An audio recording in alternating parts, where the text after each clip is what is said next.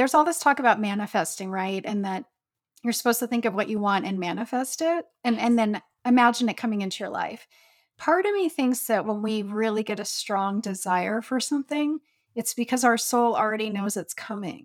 The divine plants the desire in our heart and into our mind to suddenly start looking for that.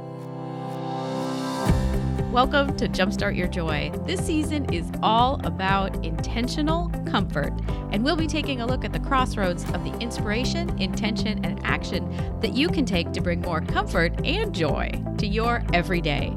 This is your host, Paula Jenkins.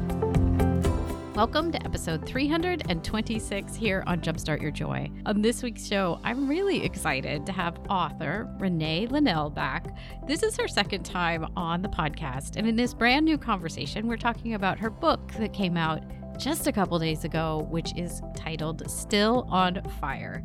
Of course, you may remember Renee. She was on the show about 3 years ago when her first book, The Burn Zone, came out, which was all about how she found herself in a cult several years ago. And this new book is just a continuation of her amazing craft of storytelling.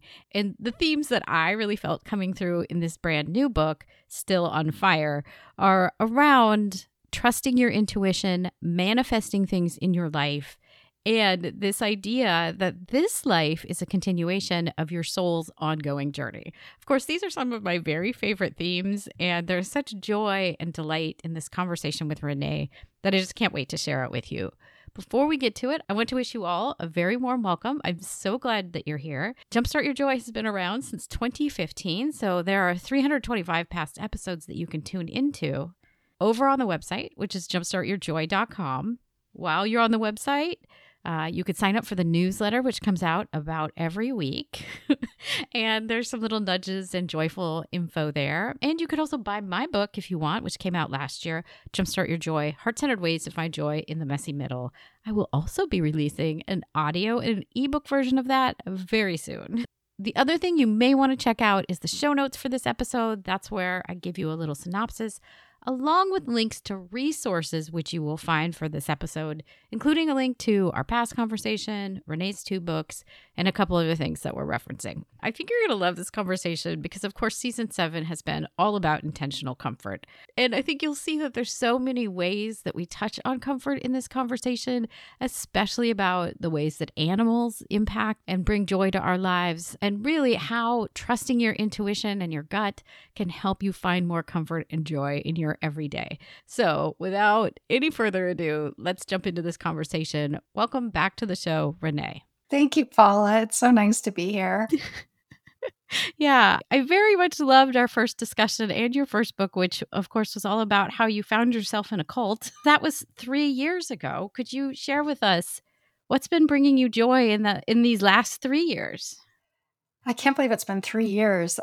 What has been bringing me joy has been continually discovering myself and continually stripping off layers that I built to please the world. They're so insidious in all the little things that we do to people please and the little ways we betray ourselves. And I really think I've spent the last 3 years just refining and refining that.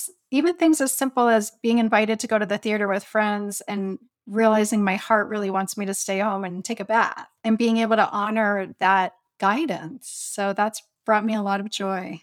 Yeah, I think it's interesting. Do you feel like some of that is a result of changes because of COVID and lockdown? Do you feel like any of that changed things in how you were reacting to, say, invitations or trusting your intuition about what you want to do? Well, I think there were so many miracles in the last 2.5 years for all of us, because the only way we can get to know ourselves is to get still enough to really listen to the callings of our heart. And I think so many of us were forced to do that. And I love being alone. I love being in quiet. I love cooking for myself and being in nature. For me, it was just like the universe gave me permission to do that for 2 years. One of the things I would love to know, this book it's written even really differently, because the other book, the original, your first book felt more like it was a story unfolding in a timeline. And this one, we're jumping in and out of interesting stories with you. that you are very, very astutely also weaving into bigger themes, which I was like, oh, this is a good one. What brought you to write this book right now? I love, first of all, that you get me. You're like my target audience because it is all these just interesting stories, but it is my way of weaving in these bigger themes that I think are so soul soothing and uplifting. And I wrote this book because so many of my readers wanted a sequel, which was so sweet. And then people had asked for a memoir of my travels. And then my girlfriends, as I was trying to regain my mojo after not dating for so long, anytime I would tell them about one of my romantic interludes, they would just start dying laughing. And they're like, you've got to put this in your next book. And so that's how it became this interesting compilation of all of those things. Yeah. And it is. I love a magical book like this because it's like it's like almost Dickinsonian the way you were like very craftily waving in all these themes that there's foreshadowing. There's one point you introduce, I mean, I know these are real people, but you introduce us to Holden. And I literally, as I was writing up my questions for you, I was like, did you end up meeting him? But then we find out in the next chapter, of course, I didn't know if it was a cliffhanger. And I was like, oh, I got to revise these questions. Like, yes, we do meet Holden. But I love that. It's a craft. It's really fun and really a treat to read when you get to see that in a book. And I see the big themes of being like trusting your intuition, having this faith that there's more to our soul's journey than just this window and this lifetime. And also just following kind of your heart, but all those nudges that the universe sends us. Is that where you set out for with this book? It is. It's interesting because with the burn zone and my story of being in a cult and being so devastated and shattered, I didn't want to be here anymore. And then as I found my way out of that and started to enjoy life again, and it took a long time, the healing took so much longer than I thought it would. And then life has really just gotten better and better and better as the layers of facade have fallen off of me. And as I've learned to trust who I am and to celebrate the ways I'm different and to love myself and to nurture myself. And so I actually just forgot what the question was. That's okay. I think that's a profound answer because I don't know that I felt like the last time we talked that you truly were at a point at the end of that book that you didn't know if you wanted to be here anymore. Like that's a hard place to be. It is. It's interesting because as the world has been falling apart, I've had a lot of moments over the last 2.5 years. And one of the things, one day I was like, I'm here by choice. I've lived 48 great years. If I want to stay, I can stay. If I want to leave, I can leave. We all get that choice, but I'm going to stick around because there's so much good. And then I've just forced myself to keep looking at the good, turn off the TV, turn off the social media, and just look at the person standing next to me, whoever it is, even if it's just the guy bringing me room service in the morning at a hotel. It's like, this is why I'm here. And then I start loving people again and I love being here and I want to stay. Yeah. That's so powerful. Because, I mean, really, the things that I often talk about here is that joy is a choice. And that sometimes in some of the harder moments for me, it wasn't that it's that exuberant, over the top joy, but it's just that very quiet thing that's calling me back to being maybe just present here. It's interesting how I feel like the universe, it'll nudge you along too of, wait, there may be more to learn or more to experience this time around. It will. And I think, as you were saying, it's not the human experience to be in joy all the time. And it wouldn't be as rich an experience if we were. And I think in spiritual communities and even on social media, all the focus is on light and love and being happy and everything's great. And the truth is that 50% of the time, it's not going to be great. That's the dichotomy, right? And it's what makes the sweet parts of life so sweet. And I have days where I'm really down. And I know that kind of anything I do is not going to shift my mood. I'm just in it. And then a bird will come land, on the windowsill. And it's just something like that just lifts me so high, even though I'm sad. I'm upset, I'm angry, but yet there's this beautiful bird. And so it's this undercurrent of joy, even in the days of despair. You're right. And I think a lot of what we get taught, or people tell us it's not possible to hold those two things in the same moment of knowing I'm just in it, and knowing that like the dog or the bird, or sometimes I talk about the artichoke plant outside. But like there's those little things where you're like, the creation here, like this is exquisite. How did we even get, like, how did these things even show up? And that'll often bounce me back into the curiosity zone, which I think is better than the fear space. And oh my gosh, an artichoke plant, seeing the hearts bloom into that purple flower. I never knew that that's what they looked like until one day I did. And I Yeah. thought, wow. There's something else. They get so big. One of the things that we have to talk about it, because in the book you mentioned that you had an Akashic record reading. I've had one. It was fascinating for me.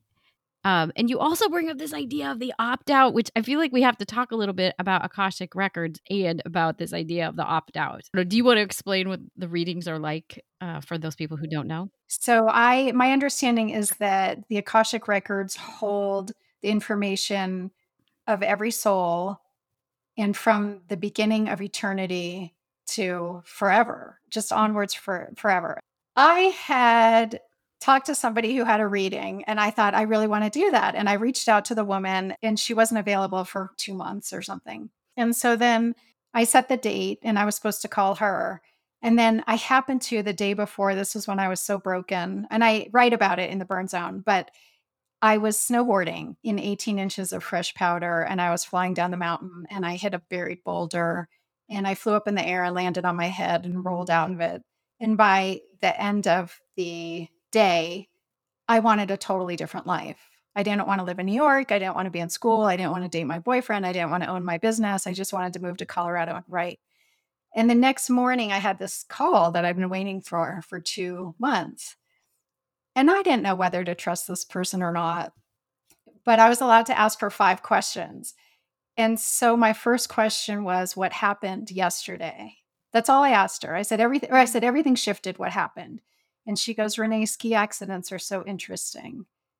People die all the time. No one asks questions, but you chose to stay. And when you chose to stay, you chose to get on your real path. And I hadn't told her about the ski accident. So I immediately was like, okay, this woman knows her stuff. Yeah. And then she explained the opt-outs. And she said, our soul schedules these opt-outs in our lifetime. And if we don't want to be here, and I'm getting goosebumps as I'm saying it, but these are the accidents that happen where somebody instantly leaves their body, transitions to non-physical. They're the strokes, the heart attacks, the overdoses. And she said that we do schedule them throughout our lifetime, and we can choose to exit or we can choose to stay. And when I landed, I tucked my neck and rolled out of it instead of breaking my neck. And I also realized the last thing I did before I got on that plane was redo my will. Uncanny. It's amazing. Yeah. Well, and as I was getting ready to talk to you again, there was something about that opt-out idea. I've had several people on the show who've had near-death and shared death experiences. And for some reason, these episodes, people love this stuff. I'm sure it's because we realize that the veil is thin, right? And that we're very connected to the other side. But I also wonder, is a near-death experience just another reframing of an opt-out, right? Like you got there, you saw the other side. I mean, not you personally, maybe in your experience, but one of the gentlemen, and people can go back and listen to William J. Peters, he talks about, I think it was also a skiing accident that he had, but that he decided, he saw himself float up and he said, no, I'm coming back. And I wonder, is that the opt-out? Like, I have to ask. I do think so. So I also do think we get a choice, which is often the coma. So when somebody's, say, in a car accident or whatever, and they enter the coma phase, or even when you read about people with such bad cancer that it's shutting down their organs and they go into coma and then they come back and heal themselves, like Anita Moorjani in her amazing book, Dying to Be Me. But there's so many stories of that, and that they have a period where they get to review their life and decide, are they done or do they want to come back in, which is just so amazing. It really is. Yeah, I'm going to have to look more into that, because it was like, I bet that's the opt-out. And you opted back in. Yeah, my record reading, and what was discovered there to me was kind of like not a surprise, but that I've mostly incarnated as a male. I'm 4'10" and I'm small, so this is funny, but like a very large man that usually held places of prominence, and that I told you in an email that I died a horrific death, too gruesome to mention. So, like, I wonder, like, what do we know? And are those triggers from the past when we start to see things in this realm that remind us of those not so pleasant moments? I definitely think they're triggers from the past, from past lives, like when people have a fear of water or a fear of flying or whatever. And I do think the Akashic record readings can help with that, to understand that was a trauma in a past life. We don't have to bring it into this one. And Yeah. I also think it's interesting, the idea of incarnating as a man in so many lives and then in the body of a woman, because I really do think that our soul chooses our body and designs it Mhm. to do what we came here to do and learn what we came here to learn. I have to agree. And I've felt that way for a long time. And it sometimes makes me feel sad that I'm straightening my curly hair because I probably picked it. But I'm like, no. I would say, along with any body modification, I wish that people had to go through a course before they were allowed to modify their bodies.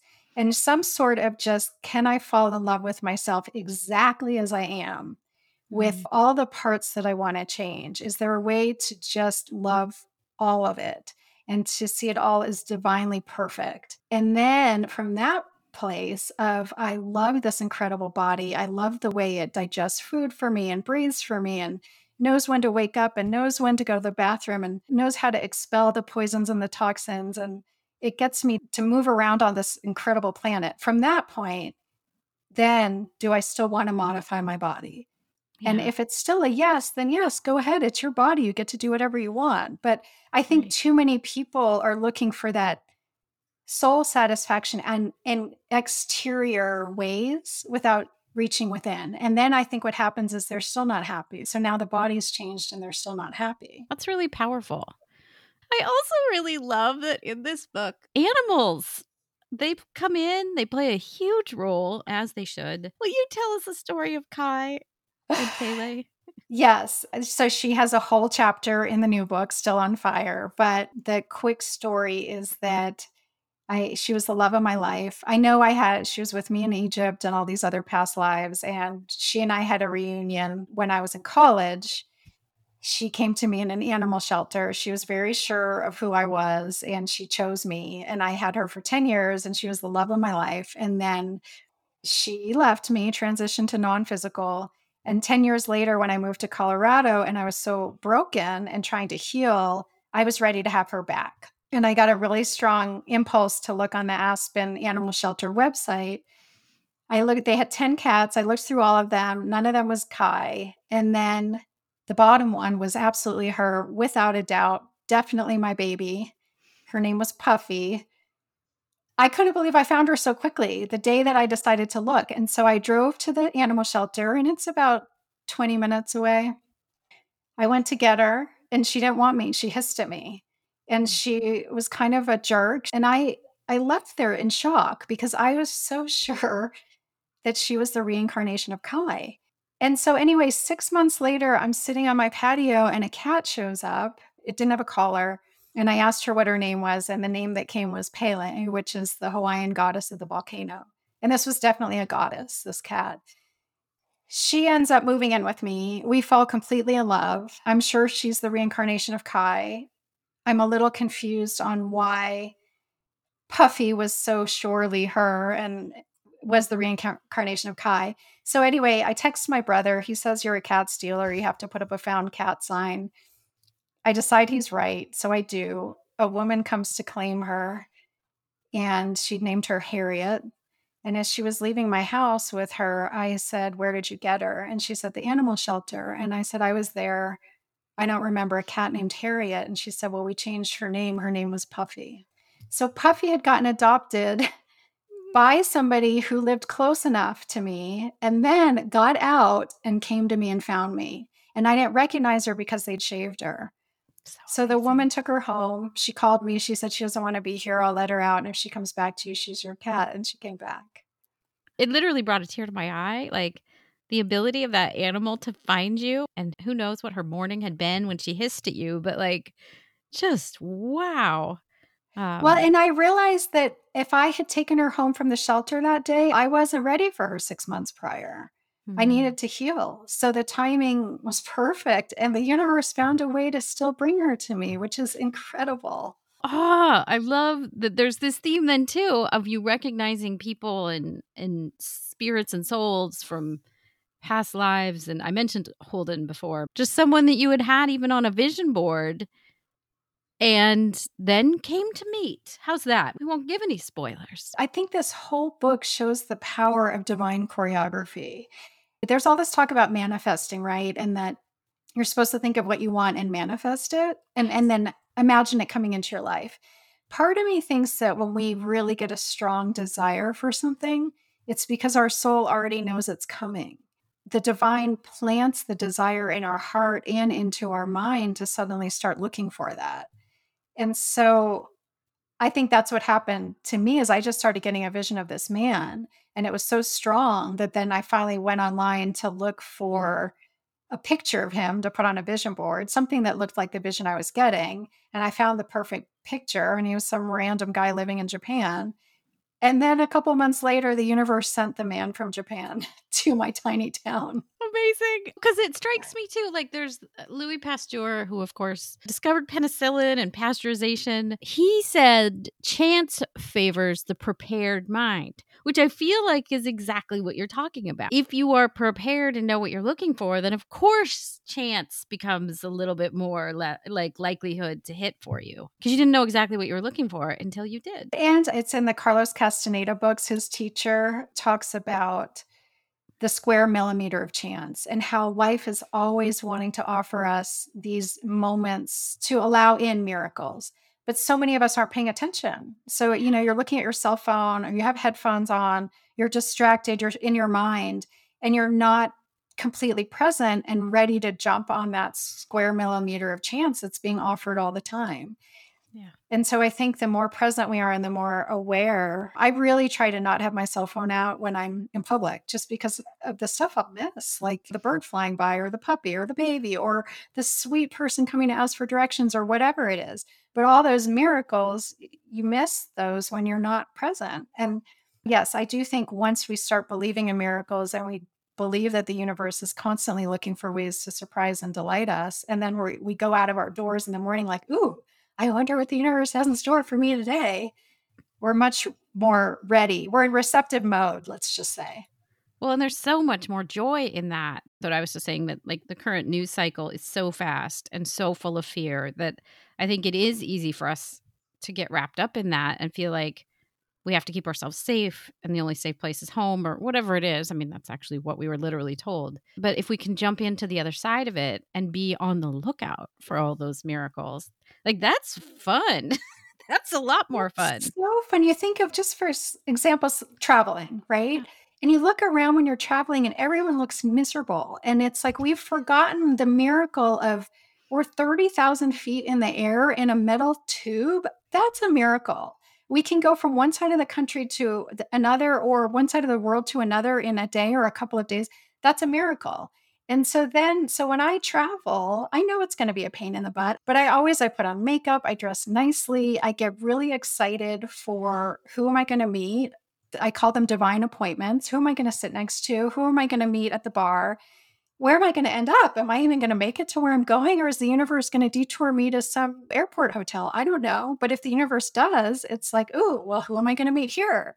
What food am I going to taste? Is there going to be a gym? Do I get to go exercise?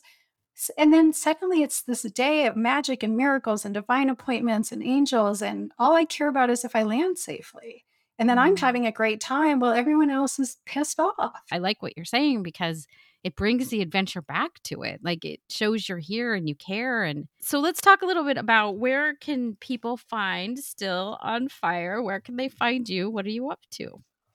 My website's the best way to find out about all of it. And that is reneelinnell.com. RENELINNELL.com. It comes out August 16th, and any bookstore can pre-order it for you. I'll link up to that in the show notes. And yeah, the last question I ask everyone, and I didn't look back to see what you said last time, so we'll do it again. But What are 3 ways that you can think of to jumpstart joy in your life, in the world, or in other people's lives? I would say the first one has to be self-care, self-nurturing. Really stop expecting other people to love you and hold you and listen to you and cherish you and give you flowers and presents. Start doing that for yourself. That was my biggest number one step to joy, because then when you go out in the world, you're not going out empty looking to be filled. You're going out filled. And then when you go out filled, you have the time and the patience to really see other people and to see where you can help them. And that brings the human soul so much joy to be helpful. We love helping each other. Yeah.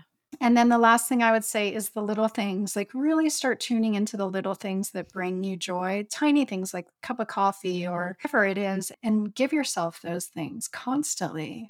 A walk in nature. You say, oh, I don't have time. But yes, you can take 10 minutes and walk in nature. Or I don't have time to meditate. Yes, you can wake up 10 minutes early and meditate or luxuriate over coffee. Thank you so much. And people need to go get this book. It really does jumpstart joy. And I think we all need it. So thank you for writing it. And thank you for joining me today. Thank you so much for reading it. And thank you for inviting me to be on your show again. I love talking to you. Of course. I hope you loved this conversation with Renee as much as I did. It was such a treat to have her back on the show and to catch up. If you want to find out more and get the links to our past conversation and her books and a couple of the other things that we talk about here, you can find them all in the episode notes, which are at jumpstartyourjoy.com. It will be on the homepage this week as this episode comes out. You can also go buy her book right now. It came out on August 16th, and that's titled Still on Fire. The link will be in the resources section of the show notes. And if you want to listen to the past 325 episodes of this show, you can head over to the website at jumpstartyourjoy.com. Of course, while you're there, you can sign up for the newsletter or another place to connect. I love connecting with all of you so much. I'm on Instagram at jumpstartyourjoy. Next week on the show, I'm really excited to be looking back at another one of the top performing episodes of this season, which is 10 things that will inspire more passion and joy in your work and life. And this was one of your favorites, so I'm really excited to look back at it and give you a little more inspiration as we're wrapping up season 7. Then we're going into the countdown, and then we're going to the finale. So we are almost there. Thank you so much. I hope you'll come back for all those. And until then, I hope that your days are filled with so much joy.